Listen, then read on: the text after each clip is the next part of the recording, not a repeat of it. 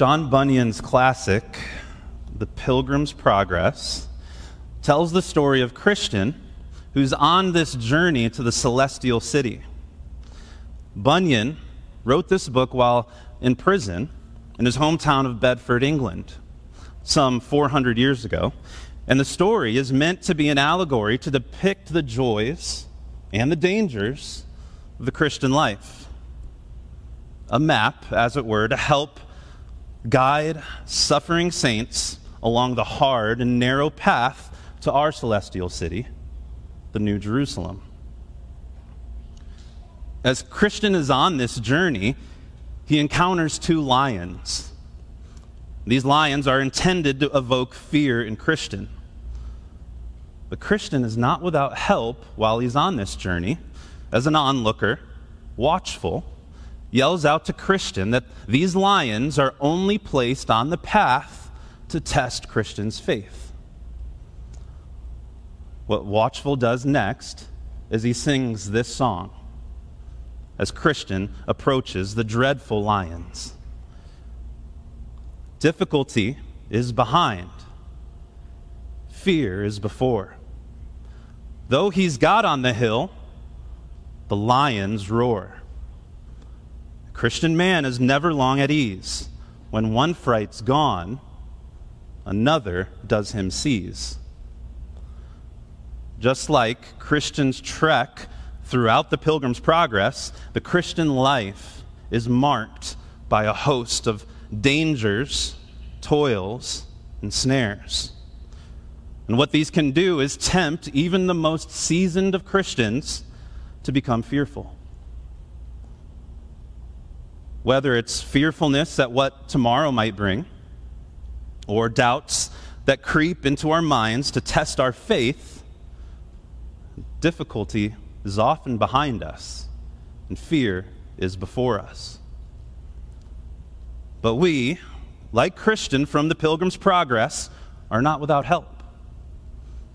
As we'll see in today's psalm, the Psalter teaches us how to sing despite the lions of fear which harass us.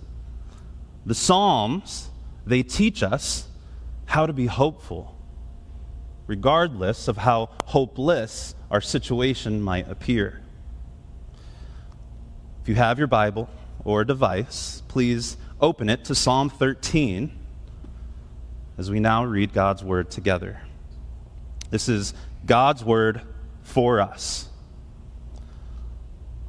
To the choir master, a psalm of David. How long, O Lord, will you forget me forever? How long will you hide your face from me? How long must I take counsel in my soul and have sorrow in my heart all the day? How long shall my enemy be exalted over me? Consider and answer me, O Lord my God. Light up my eyes, lest I sleep the sleep of death, lest my enemies say, I have prevailed over him, lest my foes rejoice because I am shaken. But I have trusted in your steadfast love. My heart shall rejoice in your salvation. I will sing to the Lord because he has dealt bountifully with me. Let's pray. Father, we thank you that your word is clear. It's clear enough so even the youngest among us would understand it. It's clear enough so all of us can come to a knowledge of who our Savior is. And I pray that this morning you would use Psalm 13 to show us Jesus. Use your word to make much of your Son. Lord, use my many insecurities and the things that make me an ineffective communicator. Lord, I pray that your word would be communicated clearly. All for the sake of knowing your Son more. And it's in his name we pray. Amen. When we open the Bible and read the Psalms, or any scripture for that matter, we must read and interpret them with the understanding that the passage or book we are reading is part of this larger story of redemption. It's part of a story that's telling us about God's plan to save a fallen people and his plan to restore a right relationship with him. The Psalms tell us of this story of redemption. They progress from their beginning toward their end in a triumphant fashion. In Book 1 of the Psalms, they begin with David's confrontation with Israel's enemies. And as the Psalms march on toward this sort of praise-filled crescendo, they do so in the Hallelujah Psalms, Psalms 146 through 150. Until we reach this praise-filled end, there's a story that's being woven throughout the Scriptures, throughout the Psalms, of a covenant-keeping God who has fulfilled and who will fulfill every single promise that he makes with his people. This story in the Psalms is about a king and his kingdom. We learned about that last week in Psalm 2. Psalm 2 is often referred to as a messianic psalm. The Psalms also tell the story of this king's people, the subjects of the kingdom who advance God's purposes throughout the nation of Israel and the world around them. These subjects that we read about on the pages of Scripture, they're just like you and me. They experienced the pain of rejection. They experienced loss. They experienced heartache. They experienced despair. What we find in the Psalter are songs that tell us about how God has acted in history to bring people to himself, and how these people God has gathered in suffered. They suffered from their own sins and the sins of others. And they suffered from the brokenness of this world. Yet what we also find in these songs is a testimony of how our God is trustworthy, even when things are hard. Today, our psalm, Psalm 13, is a psalm of lament. It's a psalm of lament. Lament literally means a cry of sorrow and grief. The Psalms are filled with cries of sorrow and grief. In fact, about 1/3 of the Psalms are psalms of lament. Now, the sheer volume of psalms that are psalms of lament should show us that lament is a normal pattern of life. It's normal. Psalm 13 begins with a series of questions, and these questions are meant to cause us to clearly see David's sadness and desperation over this imminent trial he's facing in his life. If you're taking notes, our first point is David's despair. David's despair. What we don't know about Psalm 13 are the details surrounding this specific circumstance David is in. We don't know which enemy David is referring to when he cries out in verse 2, "How long shall my enemy be exalted over me?" Some biblical scholars have indicated that the enemies that this psalmist, David, is referring to are national enemies, the neighboring tribes that are seeking Israel's destruction. Others have indicated that the enemy might even be death itself. What we do know is that the threat from this enemy was real. It was a real threat that was harassing David, and it was fast approaching. We know this because he uses personal pronouns in this psalm, such as I, my, and me. And notice how he repeatedly appeals to the Lord in the first person of each line of our psalm. Now, at first glance, it might seem egotistical that David would be so concerned with his own safety and well-being. We could paraphrase these questions David is posing to the Lord as the following. Lord, what is taking you so long? Why are you letting me suffer in anxiety over what is coming my way? Can't you remove this from my life? Can't you destroy my enemy? The question then becomes, what gives David the right? What gives him the audacity to approach the Lord in this manner? David could approach the Lord this way because he was the king God had chosen to lead his people. This shepherd boy had from his youth a deep, abiding trust in the God of Israel. We read about this in 1 Samuel 17, when David stands in bold defiance against Goliath and the armies of Philistia. This king, he was also given a promise that there would be one from his genetic line who would one day rule over the kingdom forever. 2 Samuel chapter 7, verses 12 through 13 read, "When your days are fulfilled and you lie down with your fathers, I will raise up your offspring after you, who shall come from your body, and I will establish his kingdom. He shall build a house for my name, and I will establish the throne of his kingdom forever." Considering this promise, let's imagine David's mindset as the specter of death approached along with his enemies.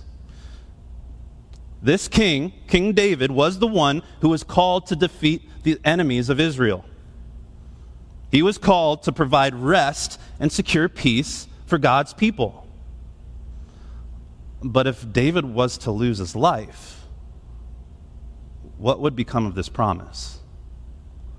What would happen to God's people if David failed to protect them from their enemy and he lost his life? David's desperation and fear was not just a fear over his own life, but it was a desperation and fear over the safety of his people and the security of God's promise. You see, David was a good king, unlike his predecessor and those who would come after to rule Israel and Judah. In one sense, we could say that David was a hero. He fought with valor on behalf of his people for the good of his people. But David was also just like us. His fear and his doubts, expressed in this psalm, show us a part of his fallen humanity. Certain that there are times when we, like David, share the same fear and doubts over our own circumstances.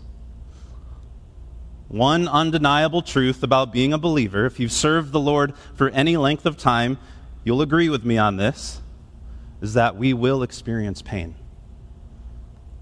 And this pain will lead us to lament. We too will cry out, "How long, O Lord?" over the many, many trials that are placed in our lives. This is because lament is an ever-present reality. And this lament faces all of us because sin and suffering exist in our world.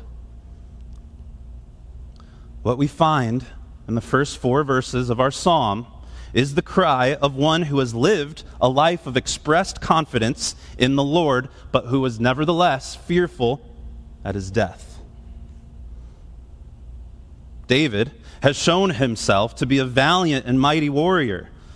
He's lived this life of faith, but he turns his face to the Lord in verse 1, and he cries out, "Will you forget me forever?" Tremper Longman provides some very helpful clarification in his commentary on this verse when he states that the language David used conveys that David is assuming that God might withhold comfort or help from David. When we ourselves find a certain trial, or we're facing a specific trial in our lives, we can believe that too, right? We can find ourselves believing that God might withhold comfort or help from us. But did God truly forget David? Was God really withholding help and comfort from David? Is it within the character and nature of our God to withhold help from those who cry out to him? Before we can attempt to even answer these questions, it's important for us to understand how this Psalm 13, fits into the larger context of redemptive history. Now bear with me, we're going somewhere with this. A few minutes ago we read 2 Samuel chapter 7, verses 12 through 13. That passage is often referred to as the Davidic covenant. Throughout the scriptures, God uses this concept of covenant in his dealings with his people. Covenant is simply an agreement between two parties, much like the covenant a man and woman enter into at marriage. In the ancient world, specifically in the ancient Near East, covenants were an extremely important part of life. A conquering king would come into a nation and enact a covenant agreement with the kingdom he conquered. And what he does in doing this is he promises protection and peace to this newly subjugated people. There were also personal covenant agreements made between families, such as the one between Jacob and Laban in Genesis 31, in which those two families made an agreement that promised safety and protection toward the other. These covenants, what they did is they guaranteed that one party is now oath-bound to the other. The parties enter into a lifelong relationship with one another. The Lord made a covenant with David. And in this covenant, he promised that David's son, or his offspring, would rule over the kingdom forever. But even prior to this covenant commitment that the Lord made with David, God had made other covenants with Israel. Think back to Abraham. Genesis 15 details how God made a covenant with David's ancestor, Abraham, by telling Abraham that he would be the father of this great nation, a nation that would bless the nations of the world. Then, in Exodus, God makes a covenant agreement with Moses to bring the people out of Egypt so that this nation would serve God. The Lord would be their God, and Israel would be their people, his people. And now, Psalm 13. Find Psalm 13 being placed right in the center of redemptive history, in a period in which the Davidic covenant, the promise that God would establish this eternal king over his throne, has not yet been fulfilled. David knew that he was God's chosen king. He was also aware that God had made these covenants with the patriarchs before him. And David knew that God was faithful to every single one of his promises. If he knew all of this, why is David now fearful at the prospect of his death? Why does David lay out his complaint before the Lord and in verse 3 say, "Consider and answer me, O Lord my God"? Simple answer is, it's because David was human. David had fears, and he had worries, just like you and I do. He was afraid. Something interesting happens, however, in verse 5. A shift occurs in David's perspective. David had heard these stories from his youth of how the Lord had caused Abraham to become the father of the nation of Israel. And now this was all the Lord because Abraham and his sons were liars. They were connivers. These weren't the type of men that we would choose to advance the grand plan of redemption. David was also intimately familiar with the story of the Exodus because David had recited this since he was a young boy by celebrating the Passover. David understood that God had promised that Israel's firstborn would be passed over as the angel of death visited the Egyptians in the night, and that God's people were subsequently brought out of Egypt. But David, he also knew that it didn't take long for these newly freed Israelites to complain that Moses was taking too long to provide any direction. This was while Moses met with the Lord at Mount Sinai to receive the 10 Commandments. These complaining and impatient Israelites, what they end up doing is fashioning this golden calf to worship. Despite their sinful behavior, David knew that God was patient with his people. David knew the only one who could bring this covenant promise to pass was God himself. David lays out his complaint to the Lord because only the Lord could and would bring the promise of a king to rule over Israel forever. And only God would bring that to pass. So what happens in verse 5 is David turns the prospect of death from a cry of lament into a song of praise. This leads us to our next point, David's song and our hope. David's despair had led him to this dark place of questioning and even questioning his own faith. He asked questions in the first 4 verses like, "Will you forget me forever? And how long must I take counsel in my soul and have sorrow in my heart all the day?" But in verse 5, David states something radically different. What he writes is, "But I have trusted in your steadfast love." If you walk away with anything this morning, please hear this. There's one takeaway that I'd like for each of you to hold on to. It would be this: the Lord does not act based on the quality of your faith or my faith. He does not act or move based on how sincerely we express our faith. He doesn't act or move based on how genuine our faith is. Please catch this. The Lord acts and moves based on the object of our faith.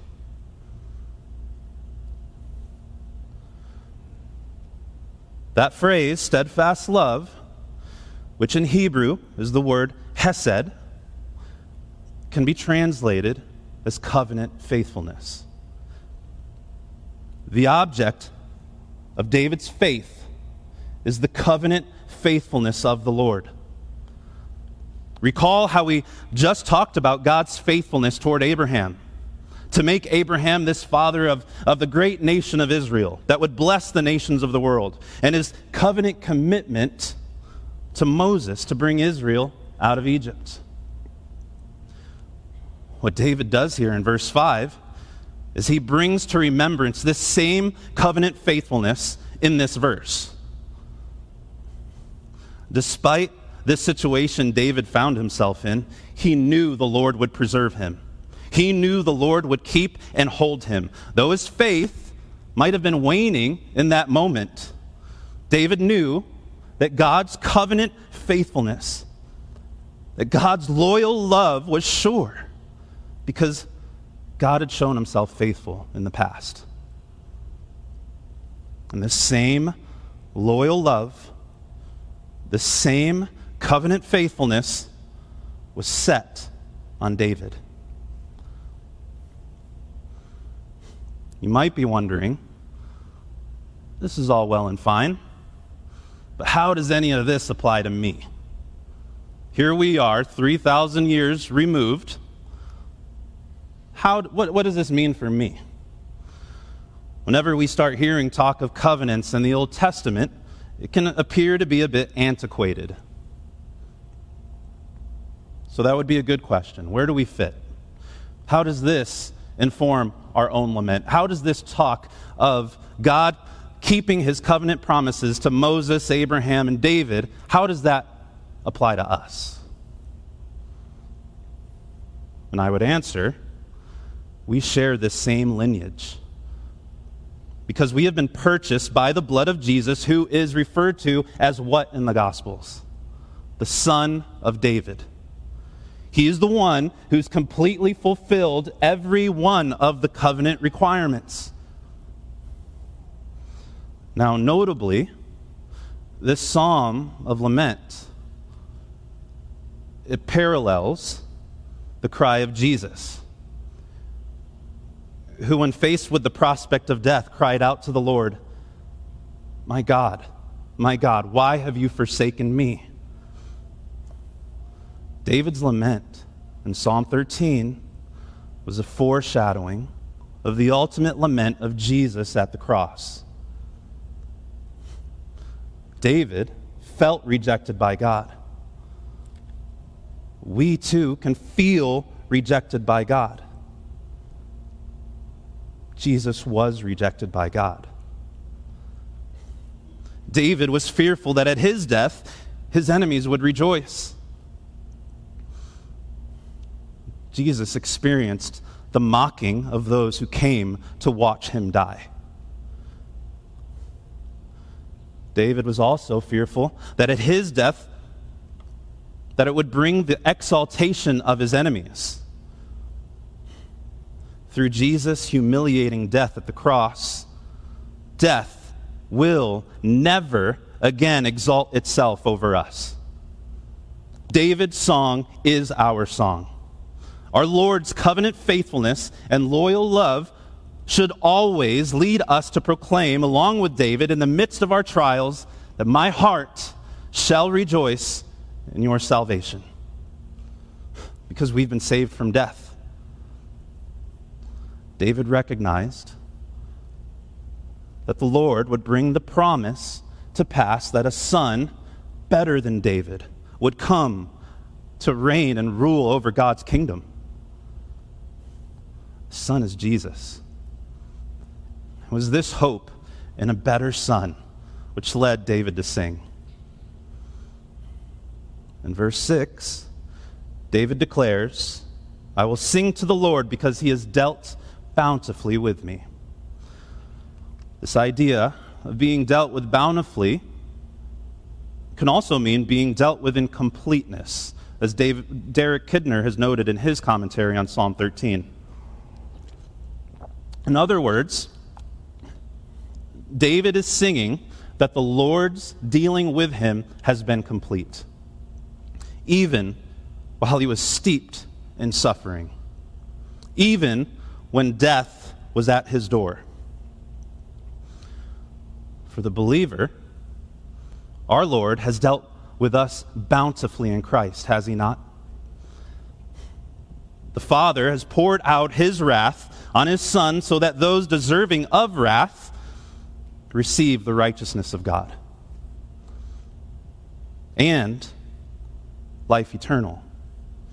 In my estimation, there's no better deal than that. There's no more complete of a deal than what we've received in Christ. But in an astounding act of grace, we don't just get eternal life. The Lord uses our pain. He uses our suffering. One of the benefits of being a Christian is that our suffering doesn't go wasted. Our lament is not just some sort of temporal experience. We can shed tears of pain and bring doubts to the Lord because he cares for us. He cares for us to the extent of using our pain and doubts for our greater good and for his supreme glory. In October of 2019, my wife and I experienced what was perhaps the hardest trial of our lives when she suffered a miscarriage. This caused us both to question the Lord's goodness. Doubts crept in. That time, it didn't feel like the Lord was dealing bountifully with us. Some of the questions we took to the Lord were, why does this happen to us? My wife and I would both ask of God, how long, O Lord, will we go childless? But God, in his goodness, used a song to remind us that he truly does use every tear and all of our pain for our good and his glory. And what he does is he provides strength to the suffering. The song that ministered to us has the following lyrics in the bridge. It was written by Emmanuel Nashville, and it was written based on Romans chapter 8. The song goes, missing not one of our sins and mistakes, our wasted years of guilt and shame, our brokenness, our tears and pain, missing not one, no, not one. He brings them all under the blood of the cross. He forgives and he redeems them all. The Lord uses our pain. He uses mistakes. He uses our guilt, our shame, our brokenness, and every tear we shed for his good purposes. And he uses what we think are our wasted years. The time that we spent in that suffering, he uses it. Christian, are you feeling crushed under the weight of guilt and shame of a particular sin battle? The Lord will not forget you. Are you brokenhearted over a wayward child or a loved one who does not know Jesus? The Lord won't forget you. Are you experiencing physical pain? You or a loved one experiencing the throes of cancer, drug addiction, mental illness? The Lord will not forget you. He will use your brokenness for his glorious purposes. Maybe you're suffering from doubt. Maybe you're in a season right now of intense suffering, doubting whether God is even good. If you're a Christian, he'll use your current doubt to give you future faith. If you're not a Christian, my prayer is the Lord would give you faith to believe this. You too can have this same hope. It's a free offer. You can have the same hope that your suffering and pain will not go wasted, that all of the trials you face in this world will be used for your good.